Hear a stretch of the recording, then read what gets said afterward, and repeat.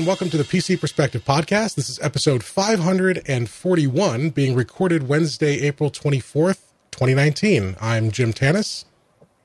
And I'm Jeremy Hellstrom. I'm Josh Walrath. I'm Sebastian Peak. And we're glad you could join us this week. It's going to probably be a little bit of a shorter show, but we've got a bunch of news that's happened in the last 6 days, I guess, because we recorded a day late last week. So let's jump in here. As I guess some housekeeping things. As always, we record Wednesday nights we try to record Wednesday nights, 10 p.m. Eastern, Thursday morning, 2 a.m. UTC. And you can join us at our YouTube live page for now, although we are launching the long-awaited redesign of our website. That's going to launch not this coming weekend, but the following. So that will be live if everything goes well. And when that does happen, you'll be able to go back to pcpro.com/live, where we'll have the embedded YouTube and chat all in one handy place for you once again. We lost that when we transitioned the site over at the beginning of the year, so that'll be good to have that back. But again, that's going to be 2 weeks from now. The other thing you can do if you want to join us live is go to pcpro.com/subscribe, where you can join our mailing list, where we tell you when we go live. It's all we use it for. You'll get an email about an hour or so before a live event with the link and kind of a overview of the topics that we have planned for that night. So check that out, pcpro.com/subscribe if you want to be notified. And let's jump into this week in the news. We've got something a little unusual to start with. This is the part of the show where we normally talk about reviews. And there was a product launch this week, but we don't have a review for it quite yet. And that is the GTX 1650, the lowest cost Turing entry thus far from NVIDIA. It launched, was it yesterday, Sebastian? Or yeah, Monday? Yeah, yesterday. So Tuesday it launched. But unfortunately, and we don't know exactly why yet. We think there might have been some issues with the drivers, but NVIDIA wasn't able to provide reviewers with a driver for the card ahead of launch. So we had the cards. Sebastian had a couple cards and didn't have a driver to test them. So the card launched publicly yesterday. You can go out and buy it. And the driver came out with it, and we'll talk about that driver a little later. But we don't have the review because Sebastian wasn't able to start testing until the driver came out. So he's been busy testing, and maybe he has a little bit to talk about with us in terms of some teases of performance. But we'll have that review for you shortly. But it is worth noting that the GTX 1650 is out now at a base price of $149. So Sebastian, if you can share with us your initial impressions of this card? Very initial, because like you said, I've only had about a day. Although enterprising sites like Gamers Nexus have already finished a review because, Steve Burke doesn't sleep for an entire day.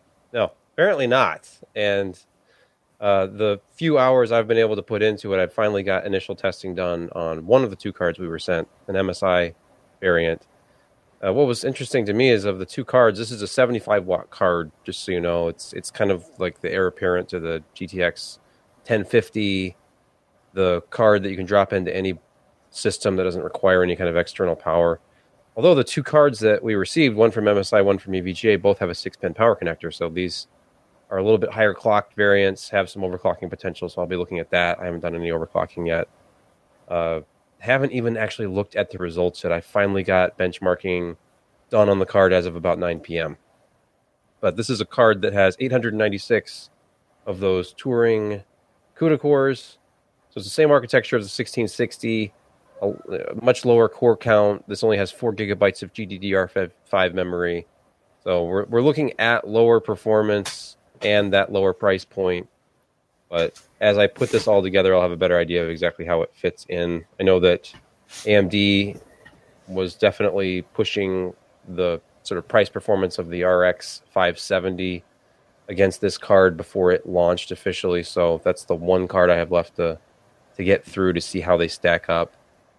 But I am definitely curious to see how these two cards overclocked, see how close I can get them to a 1660 performance level. But that should be up tomorrow on the site. Unfortunately, I don't have a lot to talk about tonight just because we're still in the middle of it. And we have a special guest. So it's the attack of the kitty.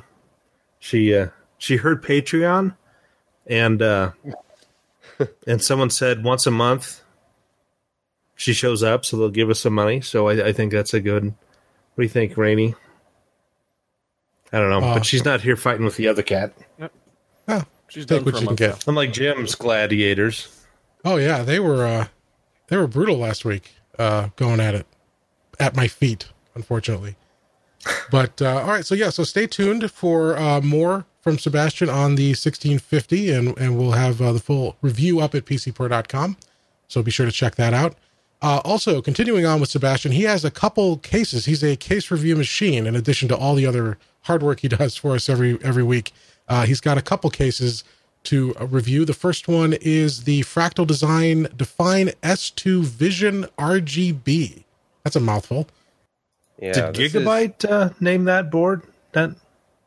No, but actually, interestingly enough, I used a Gigabyte board in this build, Josh. Well, then. But no, this is... if you've seen, Fractal Design already had a Define S2. It's very similar to this. The big difference with this particular case is this has 4 tempered glass panels out of the box. And there's 2 variants of this, one with and one without RGB fans and an RGB light strip. So this one has a light strip already installed. The 3 front fans and the rear fan are 140 millimeter RGB fans from Fractal Design. So this particular one ships at $239.99, and then there's the blackout version, which has no RGB lighting at all, and that's $189.99. Like the actual internal layout of this is going to be almost identical to the Define S2 that already exists. So it's a wide open internal component chamber. It has kind of an interesting setup on the back where you have these sort of cages for your 3.5-inch hard drives instead of open trays. And those are flat against the back. So the case is a little bit more compact on the rear. There's only 23 millimeters of clearance on the back for cable routing and just a ton of space inside the actual component chamber. And we saw with the Define R6, the last case of this size that I looked at from them was a lot of space on the component side for all of the potential hard drive storage. And this just kind of cuts that out. Would you be able to, all in the back. Let me cut in here, and I apologize. Would you be able to scroll back up a little bit, Jim? There you go. Stop. Have you ever considered being a hand model? No, for various reasons. I mean, look at that poise. I was dangling, like I'm holding the camera in one hand, I'm holding the power supply in the other. It worked, so I kept the shot. But, and did you have a participle dangling as well? No, sorry. I may have been talking to myself. Well, anyway.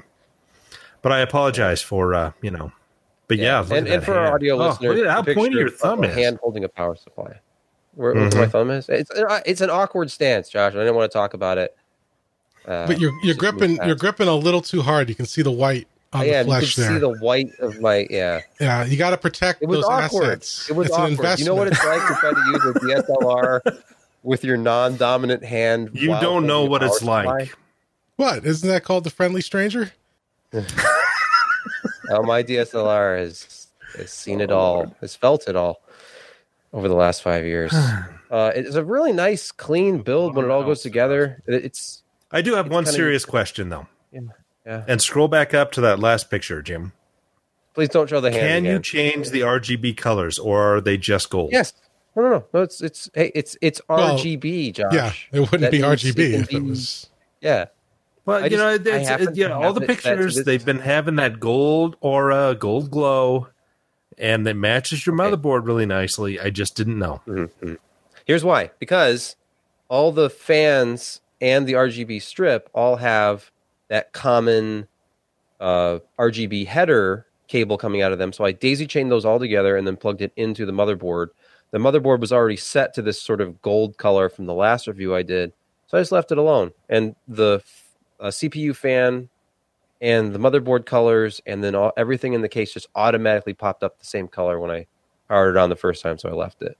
But you can set this to any color you want.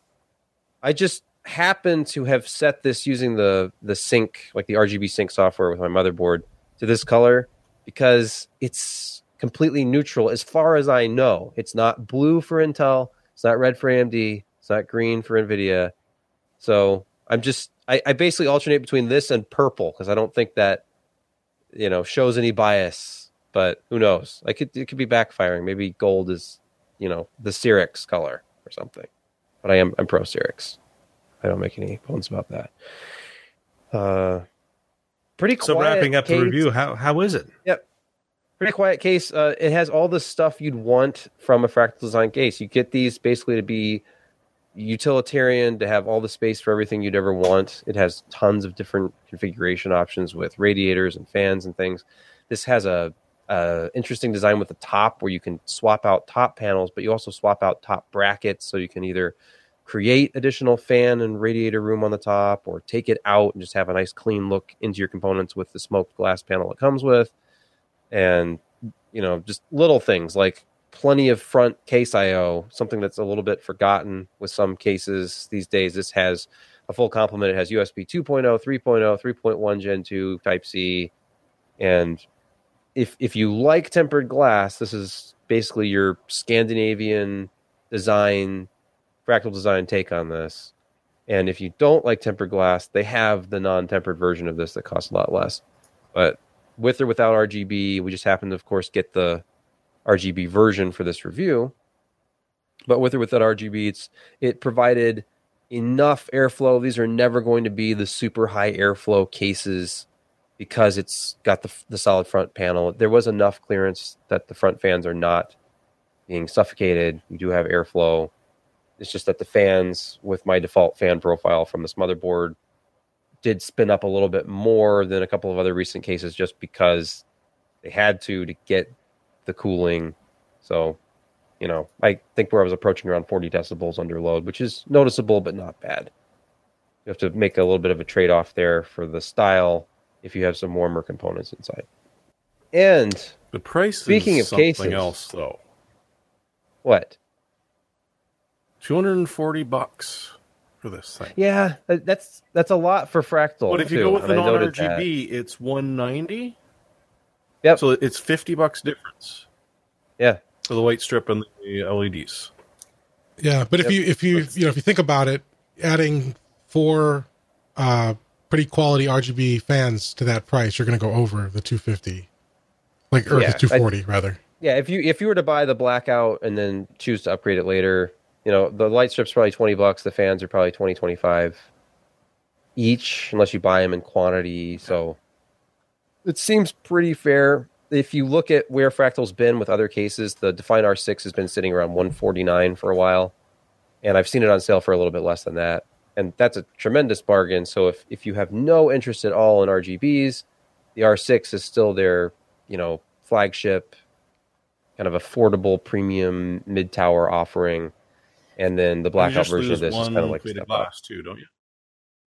Is it one that you lose the top one? Do you lose the back as well? That I'm not sure about. I didn't see it wasn't up this morning when I posted the review. I did not see if the blackout version has the glass rear side panel as well. It's really dark tint though, so you can't really see any kind of cable mess back there because it's so dark. Moving very quickly along. There was a couple more case reviews that went up in the last couple of weeks since I've last been on the podcast. It's been like 3 weeks now. One of them was from Cooler Master. Check out the review of the Q500L if you're interested in a very small case. It's a micro ATX size case that still holds an ATX motherboard inside. And this thing is pretty crammed together when you use a full-size board like I did. But there is room for a full ATX power supply as well. You don't have to use an SFX if you don't want to, because it has an ATX bracket and the power supply kind of sits along the inside of the front of the case, which of course does partially obstruct airflow. So if you were to use a smaller power supply, probably a little bit better numbers out of this. But an interesting overall design.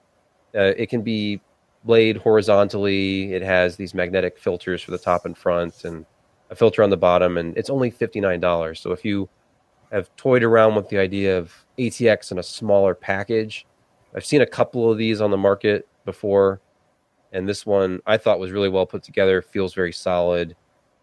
The only thing I could even really note about it was the plastic side panel kind of does feel cheap, but we're hitting a price point here. So if they had a more expensive version of this with tempered glass, I think that would be a nice option as well. But check out the review to see some of the interesting features of this design.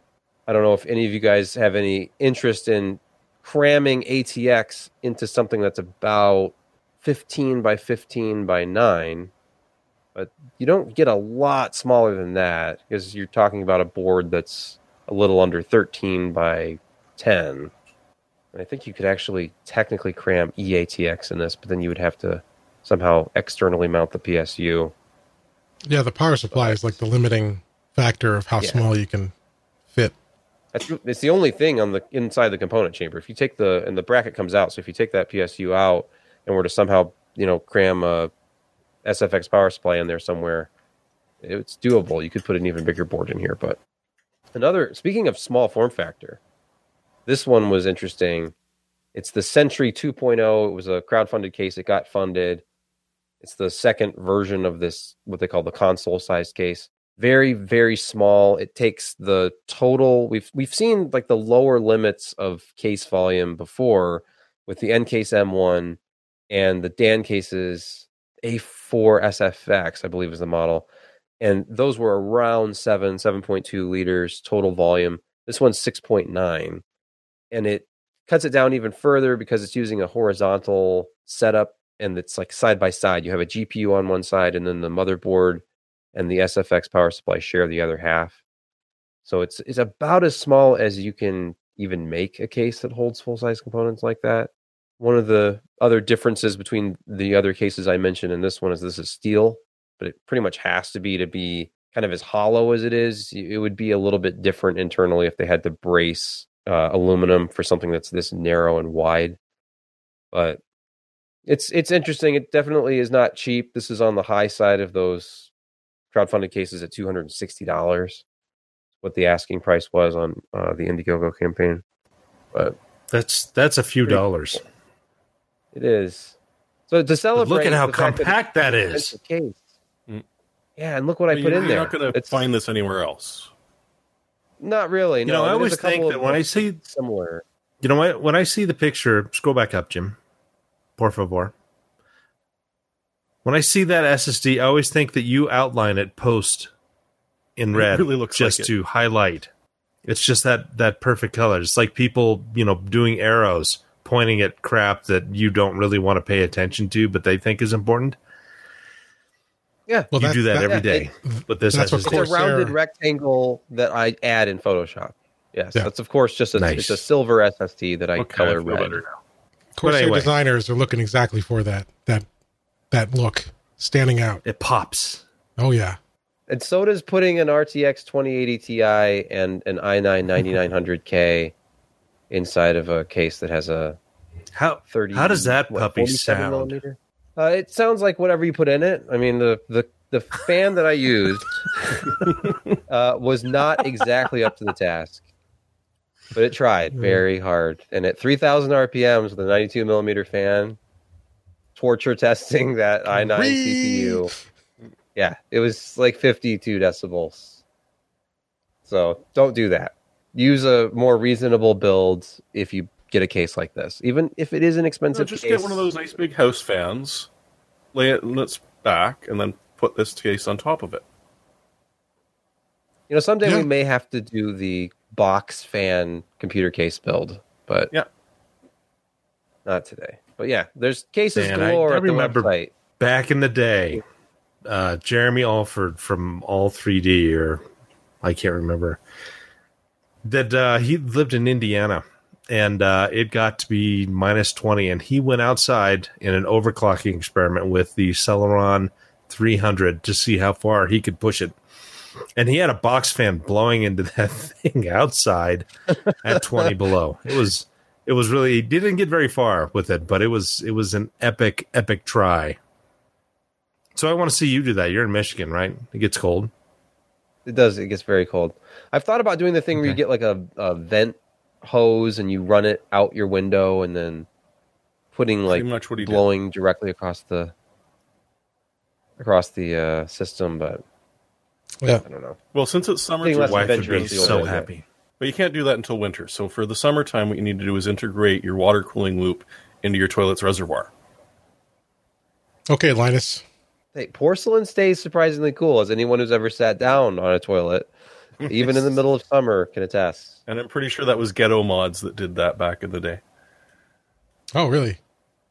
Yeah. I thought a Linus video did something with bathroom fixtures and he may have as well. But did you see that guy? I mean, it was probably about 15 years ago when water cooling was still going. He put an 80-gallon tank and he buried it in his backyard, and that was his cooling reservoir, and it just stayed at like 56 degrees all year round. I don't know if you do you remember that at all? And all the tubing and everything went through a window. Wow. Huh? It was insane. If you don't have anyone in the house telling you not to do that, then exactly. I guess. Yeah. All right. So that's 3 interesting cases, all well rated by Sebastian. So check out the full reviews at PC Per. And you've got some additional ones we don't think we talked about even that are up there from the last month or so. So lots of case reviews. If you're looking for a case of any kind, compact, full size, RGB, we got you covered. All right. Let's move on. So into the news. This week we saw Intel make a few announcements. They first of all, and most interestingly, they launched their 9th gen mobile parts, their 9th gen Core series mobile parts. They had I guess it was a press call last week, and then they launched them on Tuesday morning. So this is in a way it's big, in a way it's the same old story. This again continues just like we saw on the desktop side. This is still 14 nanometers. It's what are they, 14 nanometer plus now? I think 3 pluses. So same underlying architecture, but just like we saw on the desktop, bringing additional improvements, including upping the mobile core and thread count to 8 cores, 16 threads at the highest end, which is pretty significant. The performance jump on that at a 45 watt TDP is impressive. And let me see if I can find the parts here. So you can see here's the list, the lineup. They launched their i5, i7, and i9 SKUs. So at the top end with the i9 9880H and 9980HK, with the K being unlocked, of course, you've got 8 cores, 16 threads, base clock of either 2.3 or 2.4 gigahertz, boosting to 4.8 or 5 gigahertz for that unlocked K part, 16 megabytes of cache, 45 watt TDP.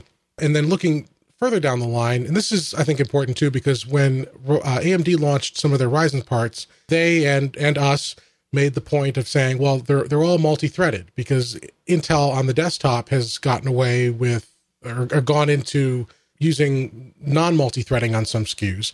But with this generation, all of the parts they've thus far announced in that i5, i7, and i9 range are all multi-threaded. So you've got the i5s at 4 cores, 8 threads, the i7s at 6 and 12. And base clocks in the low to mid 2 gigahertz range, boosting into the, as low as 4.1 gigahertz, and for the i7s up around 4.5, 4.6. So a nice range of performance to start. Obviously, we don't have pricing because these are mobile parts, so we've got to wait for the OEMs to get these into their gaming and productivity laptops.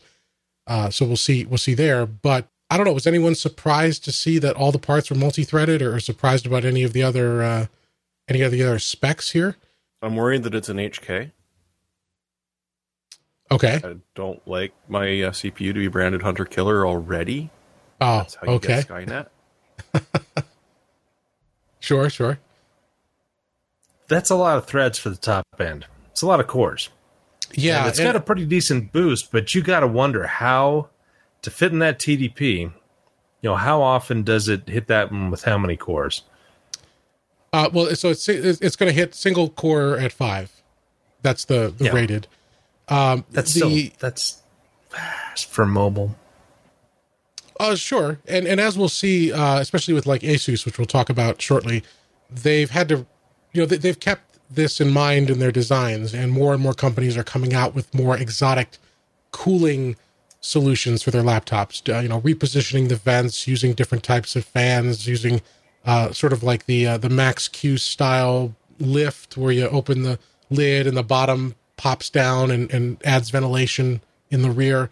So, cooling is a concern. Power draw is a concern when you push these.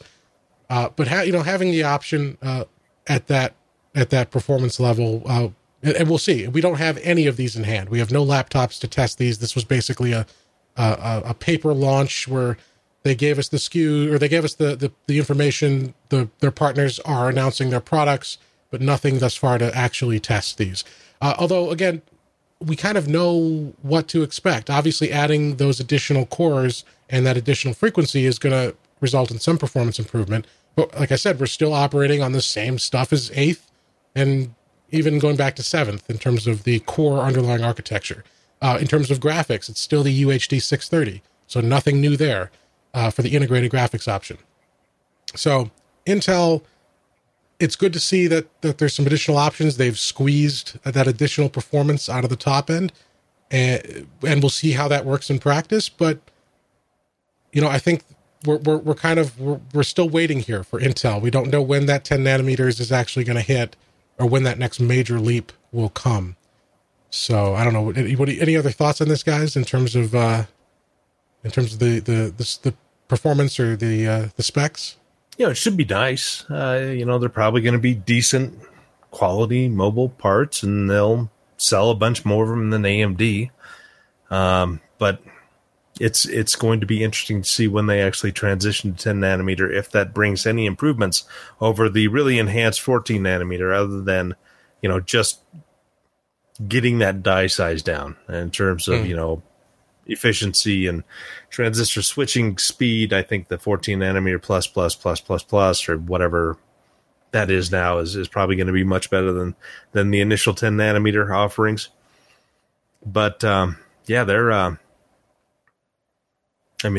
kind of struggling a little bit still in manufacturing. I'm surprised they didn't have any other contingencies over the past 5 years than what we see being delivered right now, to get them where, they still have a process lead over their competition.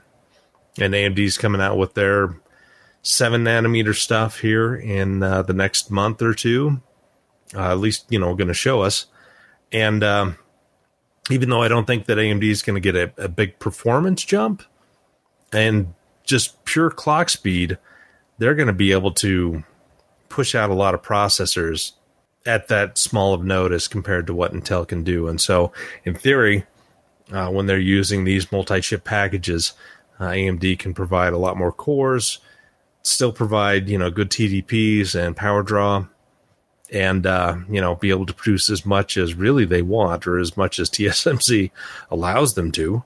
It's going to be real interesting, because there was other leaks today about another roadmap from Intel and some of their not consumer type stuff, but other products wouldn't be transitioning to 10 nanometer until 2022, which is a long ways away.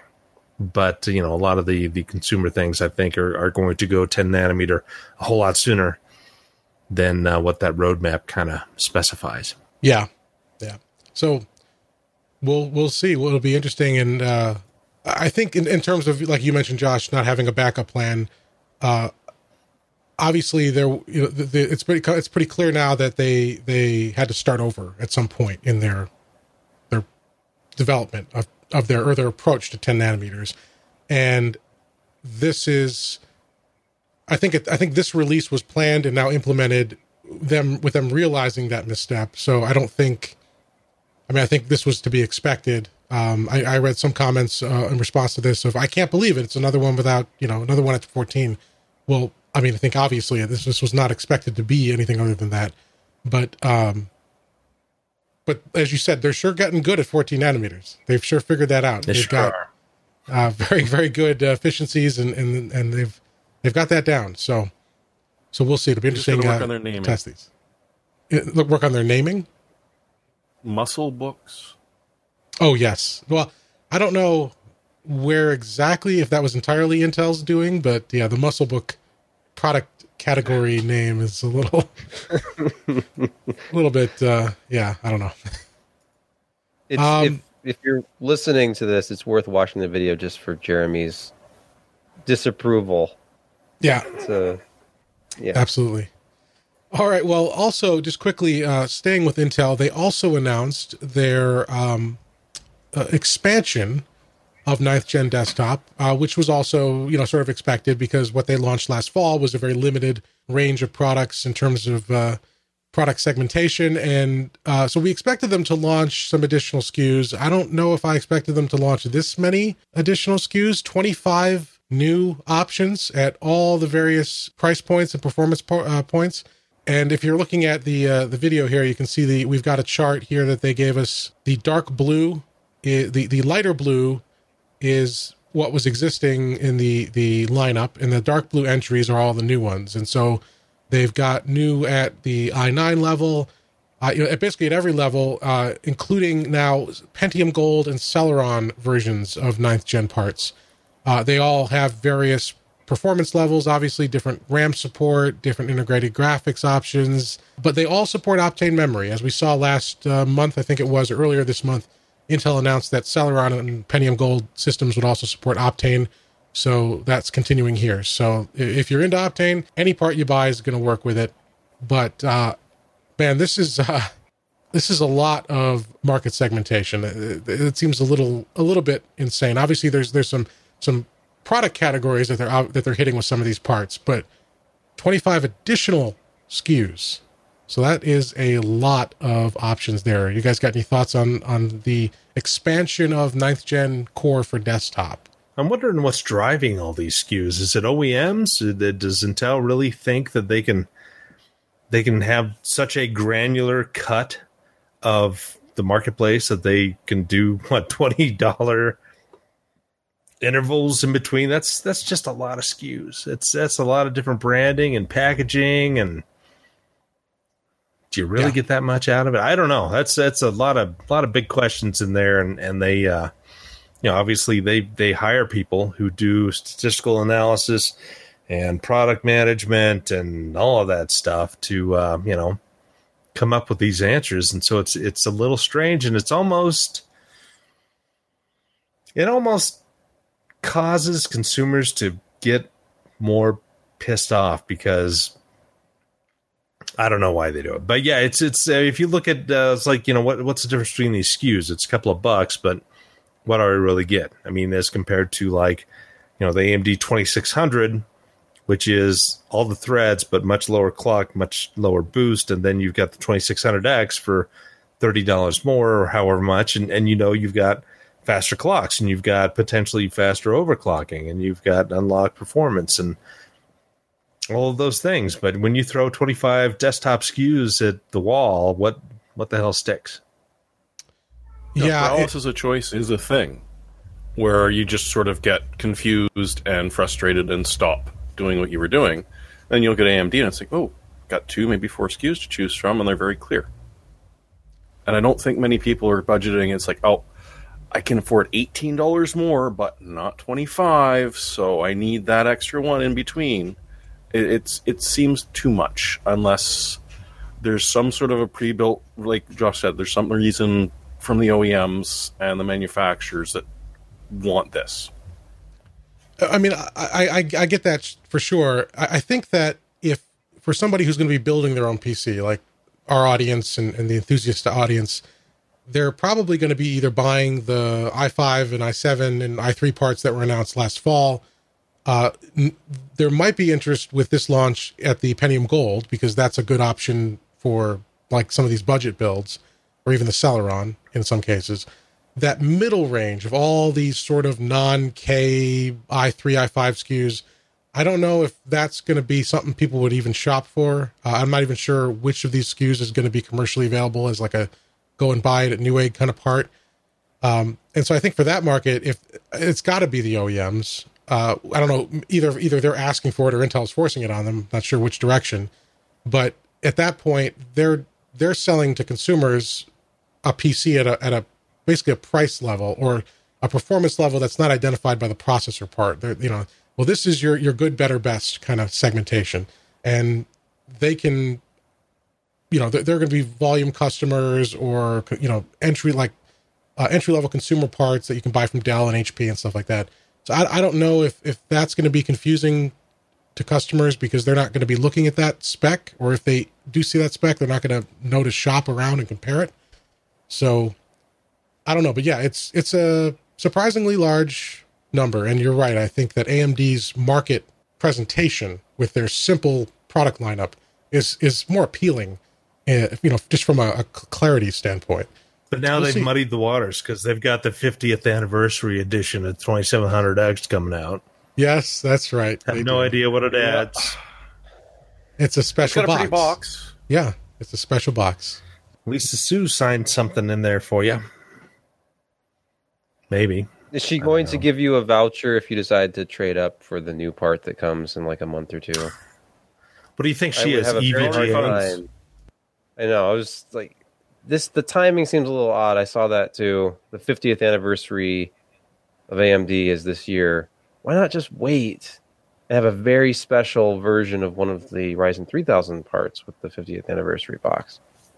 Hey, maybe they will. Yeah, maybe. But they have to make.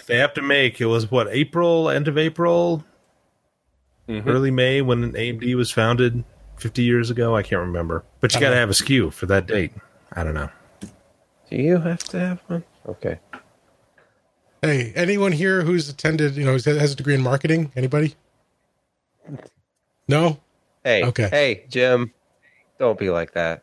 All right. Well, armchair marketing is a vital part of our economy. Podcast. It's as effective as real marketing. It actually might be. It might be. All right. Let's take a look now, sort of related to those Intel announcements, at least the Intel Mobile announcements. A ton of companies obviously refreshed their laptops with these new 9th gen parts. One of them I got to visit. That was ASUS. They had an event in Manhattan last week. Was it last? I've lost track of time. Recently, I think it was last week.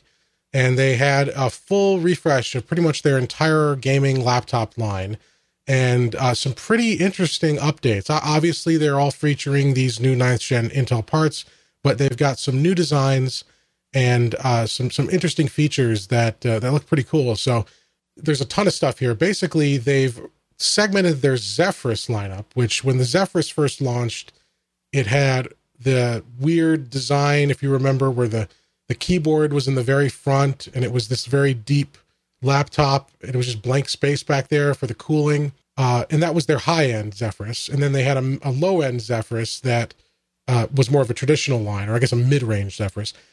Now they've got high-end Zephyri, whatever, with the traditional layout, because that initial design was just not practical. Like you couldn't take that into a meeting and look like just get away with, it would look too weird. So now they've got this Zephyrus S line, which is their top of the line. It's the GX 502. It's got 9th gen i7 parts, a traditional layout, RGB keyboard and RGB lighting around the edge of the case and for the logo and stuff. And they've got calibrated screen options up to 240 hertz refresh rate, up to RTX 2070 graphics, up to 32 gigs of RAM, up to a terabyte of dual M.2 NVMe storage. So you can do RAID 0 if you want. The standard I.O. kind of stuff, because this isn't an ultra thin or anything. And so it's got, several USB ports, audio, HDMI. It's a good selection of ports. Battery life is better. They say up to 7 hours of productivity. I think it was web browsing. But, again, it's a gaming laptop, so you're not buying it for all day battery life. But it's not going to die on you within 20 minutes of pulling it off the charger. So that's good. And then they've also introduced additional mid and lower end Zephyrus systems, the GU502, the Zephyrus M GU502, that just has lower graphics and processor options, only up to RTX 2060 on that as well. But still 32 gigs of RAM, dual M.2 NVMe support. It's got a Lenovo look to it almost. Yeah, apart from the RGB. And then if you don't want the garish RGB, the Zephyrus G is just white lighting. It's still a lighted logo for the or a lighted color for the logo, but just a nice simple. I think they called it a more subtle design. And with this one though, it's a Ryzen 7 3750H part for your CPU and up to GTX 1660 Ti for the graphics. So AMD, Team Red folks, this is an option for you. They've also got Ryzen processor options in their tough lineup as well. So nice systems here. They've got the Scar and the Hero 3 systems, which are now identical except for the color. I believe the Scar is black. The Hero is black. The Scar is a gray color, gunmetal gray. And these ones are cool. They have RGB around the base, and it's not too bad. It doesn't look terrible. It looks okay, surprisingly. Kind of nice, actually, if you pick the right colors there. Another key interesting feature with this is they call it the ROG Keystone. This is a little fob thing, I guess you'd call it, that plugs in, and you'd have an individual fob that ties to your profile and automatically enables your game settings, Windows settings, things like refresh rate, position of Windows, things like that, and also can unlock a encrypted hidden storage volume on the drive. And they're positioning this as like for esports teams where the teams share laptops for events, which I didn't know was a thing because I'm not into esports, but apparently that's a thing. And you'd each have a key, and then no matter what system you walked up to, you put your key in, and it automatically logs you into Windows and sets up your Windows and your gaming software with your profiles. So that's pretty cool. And this is launching with this series, but they're looking to expand it and looking to also add additional features to make it more useful for like home users, enterprise, schools, things like that. On an ROG laptop, I don't know if the market is as wide there, to really take advantage of it, but this is something they could pioneer here and bring to their more consumer or productivity devices as well. So it's an interesting little kind of security and personalization feature. There's also the Strix, which also features the lighting around the base. This and the Scar and Hero were designed in collaboration with BMW DesignWorks. ASUS and BMW's DesignWorks teams did the new design for these. And then, of course, there's the TUF series, which as of this year, we talked about this at CES, TUF is now their sort of entry-level gaming. And these feature Ryzen parts for the CPU. And they're nice notebooks. They're at lower prices, but they still kind of maintain that tough, durable feel. And then, of course, there's the mothership, which they launched at CES, which has just been updated to 9th gen processors. Same specs in almost every other category. This is their pseudo-portable monster thing that kind of, it's like a monitor that stands up with a keyboard that pops out. Very expensive, very powerful, kind of an aspirational product. I'm not sure how practical this would be for most people. 3.5 terabyte M.2 NVMe's and RAID 0. Yeah, that doesn't sound dangerous at all. Well, as long as you're using proper data backups, it's fine. Data security. It can fail faster than any RAID before. Yeah. In terms of software, they announced this thing called ROG Intelligent Cooling, which is what they're calling sort of their optimization between hardware and software to let you, as a user, pick your mode. So for some of those high-end Intel parts that we talked about, like the high-end K part, you can go to Turbo, which will let you run it at beyond stock speeds, but it'll just be loud and you won't get as much battery life if you're on battery. Or you can say, okay, I'm going to the library to study, go down to silent, performance drops, but it stays cool and quiet. And these are just an on-the-fly switch that you toggle through the ASUS software. And that's available on multiple SKUs, their mothership, Strix, and Zephyrus systems. So overall, I liked the designs. The designs in person. I'm not a big fan of gaming laptops in general. I think they went a little too crazy with the RGBs and the aggressive styling. But all of these seemed, even though there was RGB galore, it didn't seem garish. It seemed almost kind of nice, and it was the materials were nice in the hand. They were sturdy. There's a lot of like sort of a carbon fiber kind of style to the finishes on some of these. Nice sculpted edges. Good, the vents look clean, and They just overall, almost every system had a very nice, clean look to it, where you wouldn't feel out of place taking it to a boardroom for a meeting or something. And then obviously in terms of the gaming styling, it still maintains that ROG look. The only thing I had a little reservation about is the bright glowing ASUS logo on the lid, because it's bright red. I mean, it is RGB controllable, but by default it's very bright and very it stands out quite a bit. But everything else seemed pretty nice. These are nice updates. I'm hoping to get some hands-on time. We were in a showroom, so we could look at them and touch them, but couldn't really, pick them up and walk around and put them through their paces. So I want to get a couple of these in to review and see how they look. But overall, very nice updates from ASUS for their ROG lineup. And these are all launching this quarter. So check. We don't have exact availability. They said a couple of the systems would be available today at Best Buy, but my local Best Buy did not have them. So I don't know what the rollout plan is there, but you should be seeing these show up shortly. Just if you're not sure which generation you're looking at, just make sure if it has a 9th gen Intel part, it's one of the new ones. So be on the lookout for those. Anybody here use an ASUS gaming laptop? No, not currently. I have.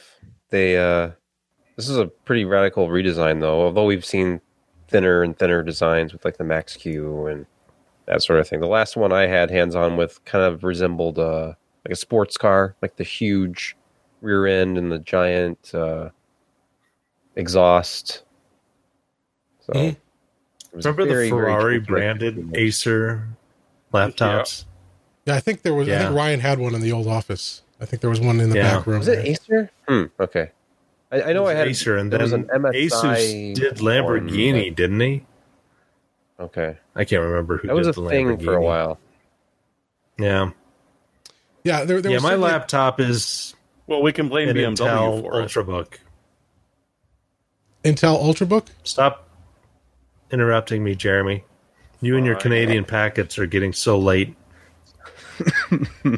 Anger.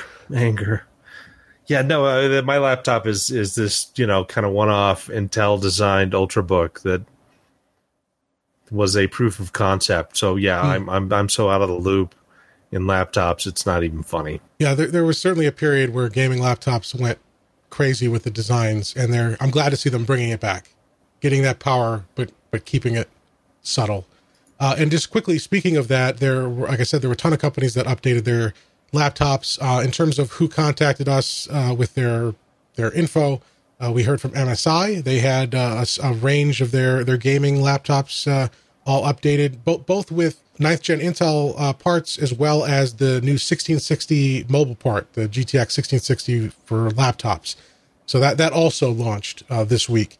So those are available there, different models, and you can check out MSI's website for their complete specs. And then Acer as well, of course, updated not only their gaming laptops, but their creative laptops, the Aspire series, which is sort of like the artist and designer focused model. So some good options there if you're an Acer fan, and at good prices, starting as low as I think $799 for some of these. But yeah, those are the laptop updates that we saw. Obviously, there's a ton of others. I know Razer did their updates. Dell has stuff coming out. So check when you're buying. If you're in the market for a laptop now, check to make sure you're getting those 9th gen parts. Or if you're not, make sure you're getting a discount for getting the older stuff for sure.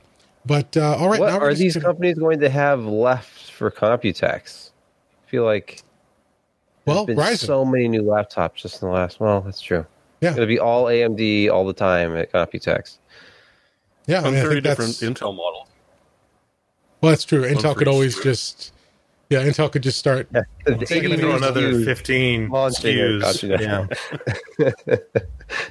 Yep. 50-cent segmentation. All right, we're going to take a quick break now, and we're going to hear from our sponsor this week, which is Clear. Now, you may not have heard of Clear. They've been around for a few years now. In fact, they were out a few years ago in their original implementation. They're back now with a new service. And with Clear is all about getting you where you need to go faster. That's pretty much the core of the message. Because for better or worse, security screening is now a part of the experience at public venues like airports and stadiums. And at the same time, biometric security using you as the password is becoming more common. Things like fingerprints and retina scans and stuff like that.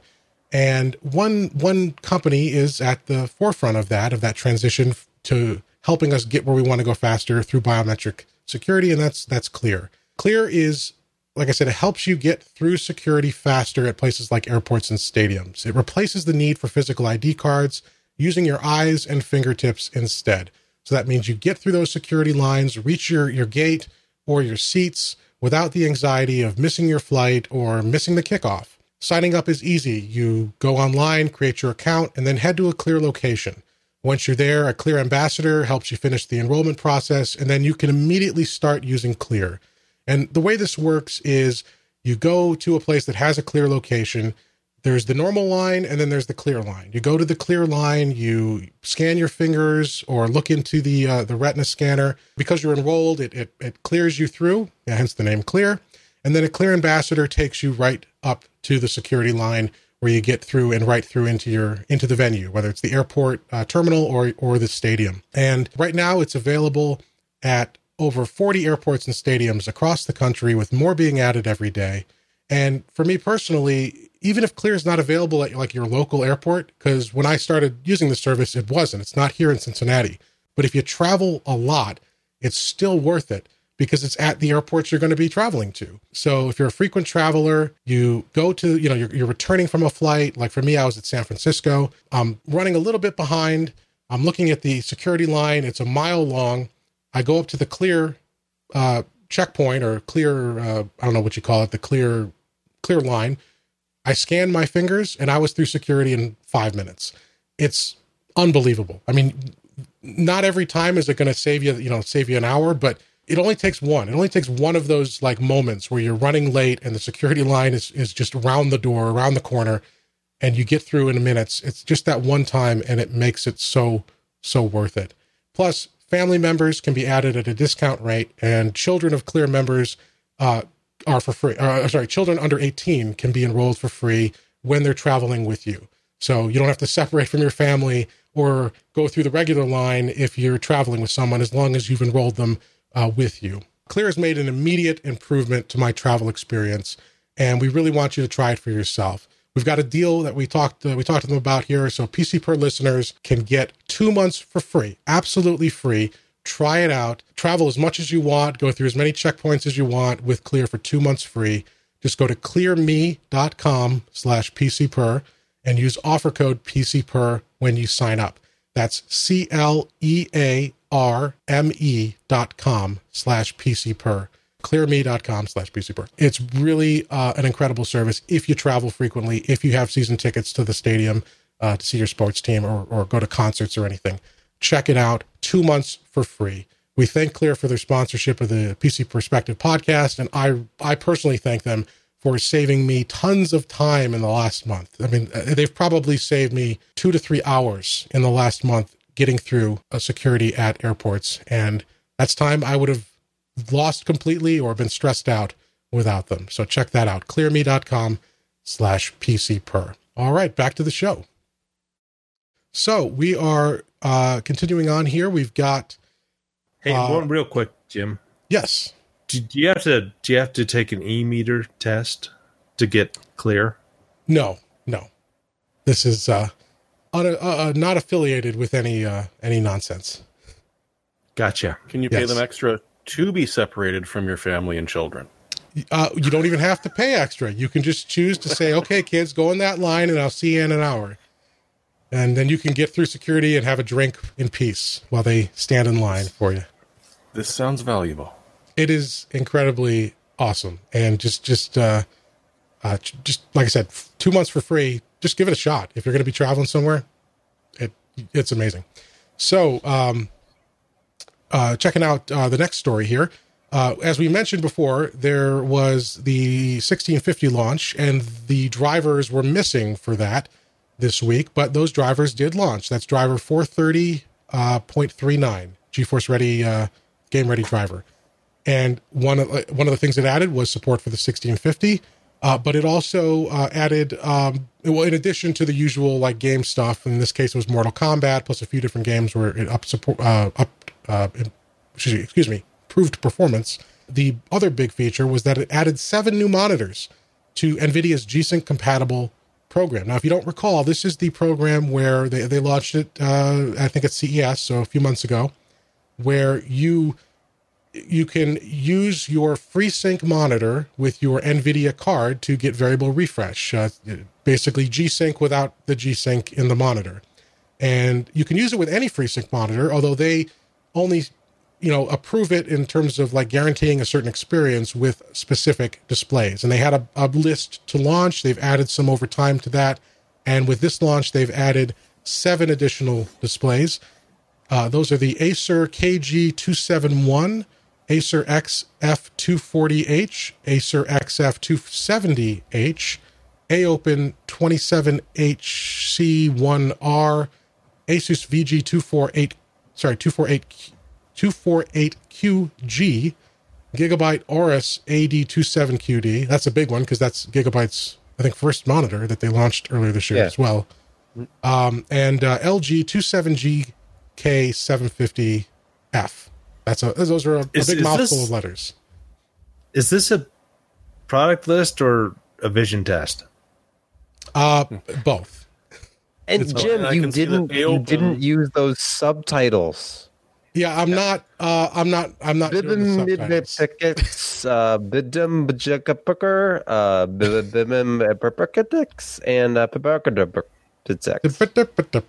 Yes, I'm not. So you can see the full list. I'm not sure exactly with Acer in those additional letters. I'm not sure. I don't know exactly what differences those indicate. It might be regional, but they don't seem to matter. If you just search the first set of letters and numbers, you'll find the monitor. So, and notice how both AOpen and LG are starting to copy them. Yeah. Yeah. Not a good trend there. We need more. Are getting bigger so they can fit more characters around the screen. Yeah, Gigabyte's still rocking at least initially including a product name, the Aorus brand. So that's good for them. Good on them. But check out the list at PC Pro, or you can go to NVIDIA's site. NVIDIA has a list of all of the G-Sync compatible displays that you can see to check there. And it's great to see this program continuing. I think we were all a little apprehensive when they announced it in terms of how dedicated they'd be to supporting it. And so far, they're doing a great job. They've added support for more and more displays over the months here of this year.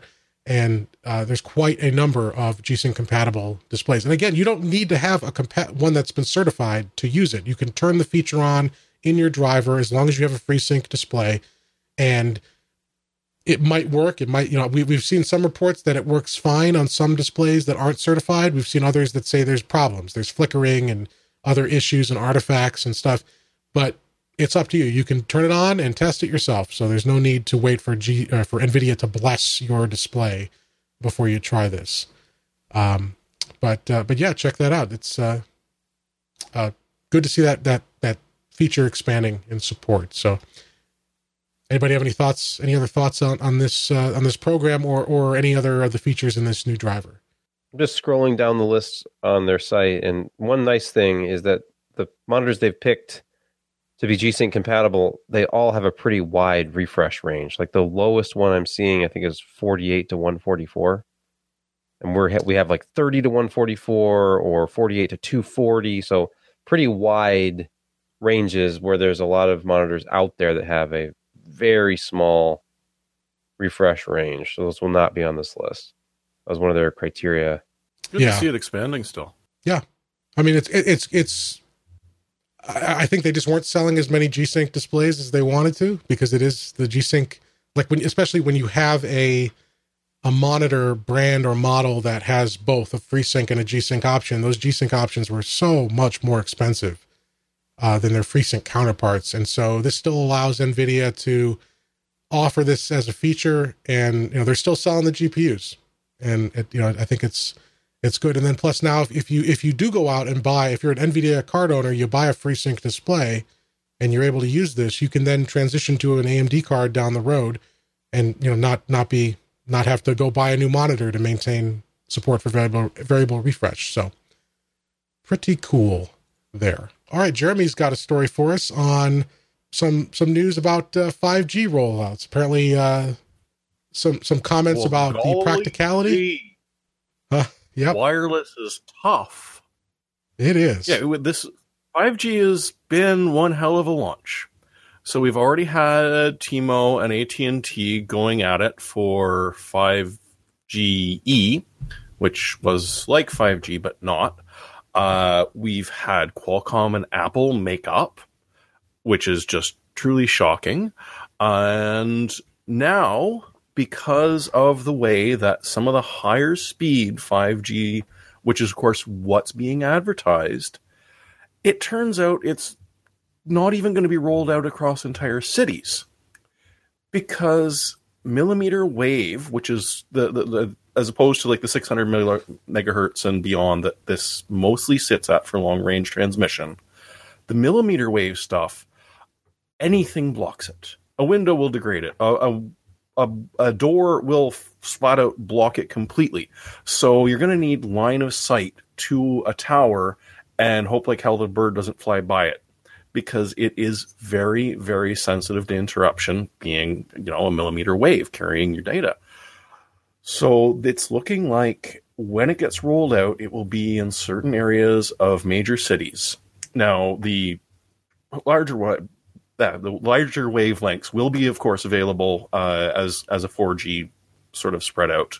You'll eventually see it in rural communities and that.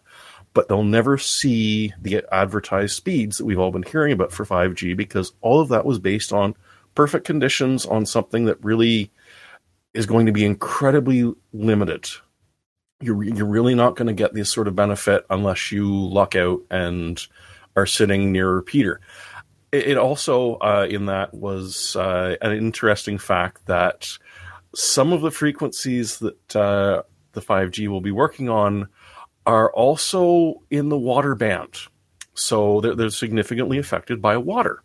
And not only is this going to mean that, heavy fog, dense cloud cover is going to degrade, not kill, but degrade your signal over a long period, long lengths of distance being traveled. It's going to screw around with weather forecasting, because all of a sudden the sensors that they're using that are bouncing out and looking for the return of these specific bandwidths are actually going to be receiving 5G signal that's being blanketed ubiquitously across the area. And so what may look like a giant storm cloud rolling in, or a tornado, could just be a bunch of people streaming the latest Game of Thrones on their phone.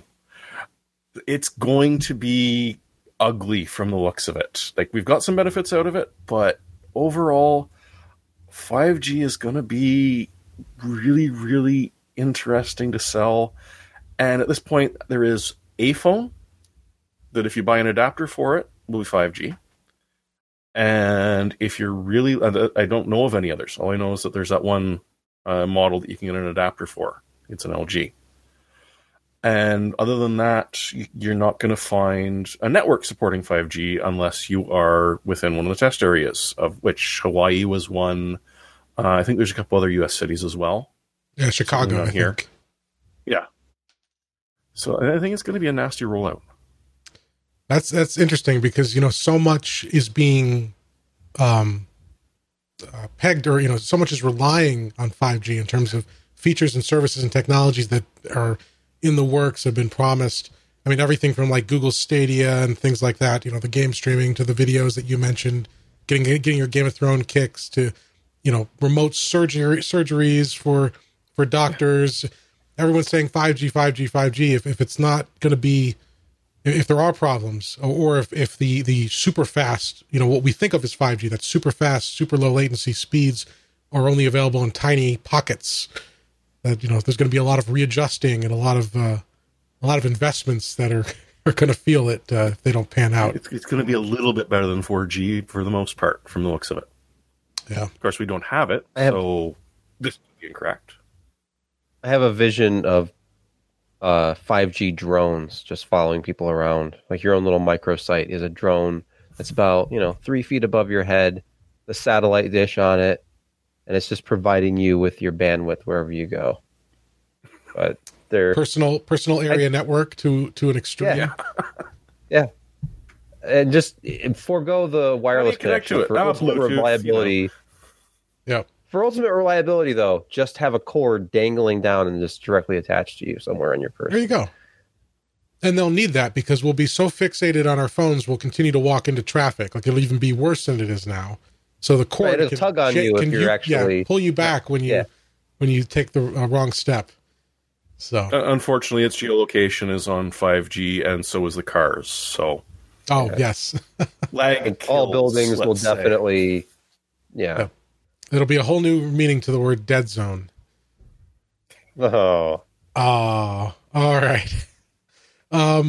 Let's see. We've got one last story here. I think I got the tabs out of order. Here we go. Something else Jeremy found for us. Some new capacities for micro SD cards. Lexar 1 terabyte. It's a demo. You're not allowed to buy it. But yeah, it is 1 terabyte in your normal SDXC form factor. And if you look on it, you can see that A2, which you may remember 2 or so years ago, Al sort of dug into what all of these classes mean. And there's more than you might think. So this is an A2 or a class 10 because you have to have 2 names for everything now, which means you're guaranteed 4,000 IOPS random read, 2,000 IOPS random write, and about 10 megabytes of sequential write, which is good because, if you've got a terabyte, you're going to be filling it up with HD stuff. They're sort of describing it as about 500,000 pictures or 80 days of recorded video. Again, all on this thing the size of your thumbnail. It is wild and wacky, considering how much you used to have to pay for even 128 or 256 gig one. That's nuts. How much do we have to pay for this? Well, it's if you have to ask. Now, right now it's a prototype. They're thinking about releasing it, but they're probably going, so that's going to retail for how much? Okay, maybe I think what are the 480 gig ones looking at right now? They're, slightly under $200, I think. Yeah, they're let me see. 50 cents a gig or so the last time I think I looked. 140 for a Samsung 512 gigabyte, but it does not have the same speed rating. This is nowhere near. Well, no, it's a U3. This is a U3. Okay, so it's not bad. Yeah. Yeah, it's going to be hard to justify that without being, a professional videographer. Well, for now, I mean, someone who likes having 80 gigs worth of, or 80 hours worth of continuous data monitoring going on around them. Well, they need something to record all those 8K vlogs that they'll be shooting on their Snapdragon 10 series smartphones. So and streaming over 5G to someone else. Well, not too far away though, because the network's only about a square mile. But awesome. All right, well, we'll keep an eye on Lexar, and I'm sure Samsung and others will be hot on their heels at those capacities. So I think that's it. I think that's the last news story for the show. So let's jump into our picks of the week. I just need to pull Sebastian's up here because he got his in late. He's late. He's always late. Okay, so my pick, as Jeremy indicated, is interesting, and I'll explain. So first of all, this pick was recommended to me by Brett, who is friend of the site and our web developer, who has been working tirelessly for weeks to get our new site up. So he set this over. It's a Micron SSD, SATA SSD. So not the fastest. If you recall, Alan he didn't review this capacity, but I don't believe, but he reviewed this class of drives a year or so ago. They're not very fast, but they're cheap. And this is a 4 terabyte SATA SSD for $430. It's over at OWC. They have, occasionally they'll have sales on third-party products that they have in stock. And so that's at $430 for 4 terabytes. That's a little bit less than the equivalent 4 terabyte drives, like the QLC drives from Samsung and the what's the other brand that has that SanDisk? Western Digital / SanDisk. So there are some 4 terabytes SSDs out there. They're in the $500 range. So this is a little bit cheaper than the ones I've seen.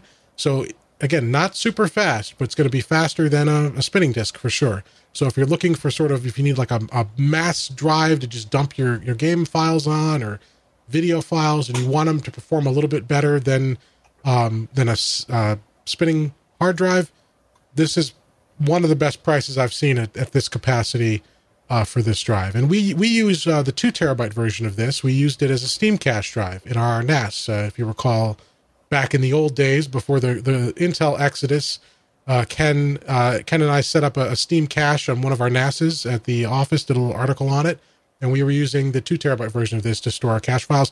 Worked fine. You're still getting several hundred megabytes a second of speed, low latency in terms of, or compared to spinning drives. So that's the Micron 4 terabyte SATA SSD for about $430 over at OWC. All right, next up we've got Jeremy. No, I'm not really into driving games. There is somebody who is, and they did a review of this and gave it quite good marks. And I happen to notice that it's on sale for 50% off with the wheel and the foot pedals. So if you're looking for dumping into Josh's little... Which one are you doing right now? Dirt 2? Dirt Rally 2.0. But he's got a league going, so if you need to upgrade your equipment with something that's not super top of the line, but is really good, for 250 Canadian, I think it's about 215 or so American right now, it means you can get in there without a huge investment. I think I saw it for sale for 182 a couple of weeks ago here in Amazon. From Amazon. Oh, that good old Amazon. Amazon. All right. So that's the Logitech. It's a good wheel. Yeah. And check out Josh's review. We'll link the review as well when we post the show notes linking to this. So check out Josh's reviews. And this is the Logitech G29 driving force racing wheel. And this is the PC and PS4. Yes. They have, because of the different control schemes, they have PC/Xbox and PC/PS3, PS4 variants. So this is the PlayStation and PC version. So be aware of that if you want to use it on your console as well. All right, Josh, what have you got for us? This was brought to my attention today. It's an interesting kind of product. It's a battery pack. It's 6,700 milliamps. It's also a SD card reader that you can plug in a storage drive to, whether it's an SSD or a Spinny or whatever. So if you're on the road, you're a photographer, you're recording videos, you're doing outdoorsy stuff, and you've got your Hero Pro or whatever, and you want to quickly transfer that SD card to a drive, you can use this. It's also wireless. It does pretty damn much everything. If you were going to a conference and you were taking a ton of pictures and you want, that kind of functionality, it does damn near everything. It's kind of bizarre. It's an all-in-one thing that has battery and transferability and wireless, and it's nuts. Media share. Who would have thunk? And it's only $60. So it does a ton of things. I'd be interested to see this in action and everything you could do, but for not a whole lot of money, you have a ton of things that this little product will do. It will not make julienne fries.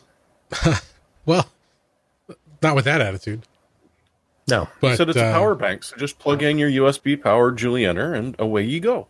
Yeah, absolutely. Yeah. See? No brainer. And 4.5 stars, assuming you can trust the reviews still, 4.5 stars out of 5 with 120 reviews on this product. So worth checking out. That's the RAV Power File Hub. Travel router, wireless SD card reader, connected portable SSD hard drive. I think. I know. Does all kinds of crap. It's weird. We're in that that zone where too many companies are trying to game SEO by putting putting like products features in the product name. It's getting out of hand. But on Amazon, it seems like everything has that. There's like 30 or 40 words, and it's a wireless charging pad. Yep. And then it gets to the point where they want to get like it's something for iPhone 7 or 8, but not 10 or 10s, and so they'll put in the product name because they want to get those searches too, not 10s in parentheses or something. 1-point font. Yeah. Yep. All right. Well, Sebastian, what have you got for us?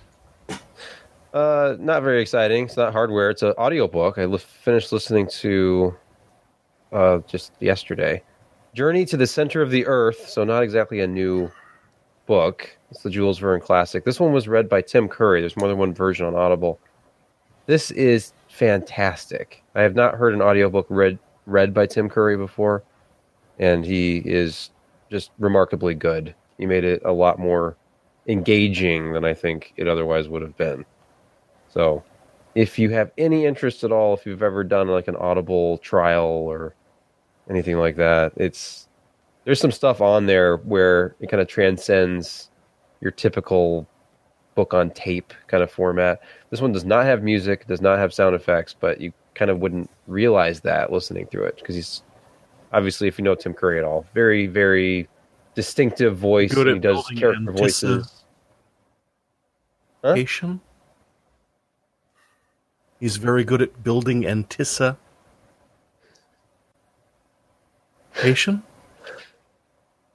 He's an international treasure. I love Tim Curry. He surely is. Now I just They try should to listen think to more of of the more book picture on show Audible, things. Yes. Now you couldn't have waited till a week where Audible was a sponsor, huh? No, but I have an. They have more than one book. So they do. Yeah, that's true. Although I wonder, I honestly, constantly. I don't know how long when they are a sponsor, I don't know how long their codes last. So if you want to try this, give it a shot. Go to audible.com/PCPer and use offer code PCPer and see what happens. I don't know. Yeah. It's, if you're a new customer, you'll get it free either way. And they are not a sponsor this week, and I am personally a member paying with my own money. So yeah, I bought this book as well with my monthly credit. But hey, give it a shot. If you're not a member, you want to try it out. See if our old offer code still works. I have no idea. But all right, well, that's the show. Thanks for joining us, everyone. Again, we record Wednesday nights at 10 p.m. Eastern, usually. That's 2 a.m. Thursday morning UTC. And you can find us at our YouTube page where we stream live, and then we have the edited version of the podcast with the sidebar and the topics and all the notes. That goes up usually the day after, the morning after. That's there. If you and you can find that posted both at our YouTube page or at PCPro.com. We have an article page for each show where you can get all the links and all that, the good stuff there. Join our mailing list at PCPro.com/subscribe to know when we go live. And as I mentioned at the beginning of the show, stay tuned. Not this coming weekend, but the following weekend, there might be a little bit of downtime over that weekend. There was some unplanned downtime this past weekend, damn DNS. But assuming all goes well, the weekend after this coming weekend, you should see a very, very different PCPer.com. We're very excited to finally get that done, moving to WordPress. And yes, fingers crossed. So we'll look forward to that. And yeah, speaking of our downtime this last weekend, I can't recall right off the top of my head here who said it, but one of our Discord members put a lovely graphic in the public Discord channel when we realized it was DNS, and it was a picture of a haiku, and it said, "It's not DNS. There's no way it's DNS. It was DNS." So I appreciate that. Whoever posted that, thank you. That turned a very stressful Saturday night into a little bit brighter for me. So thanks for joining us. I hope everyone has a fantastic week, and we will see you next time. Bye, everyone.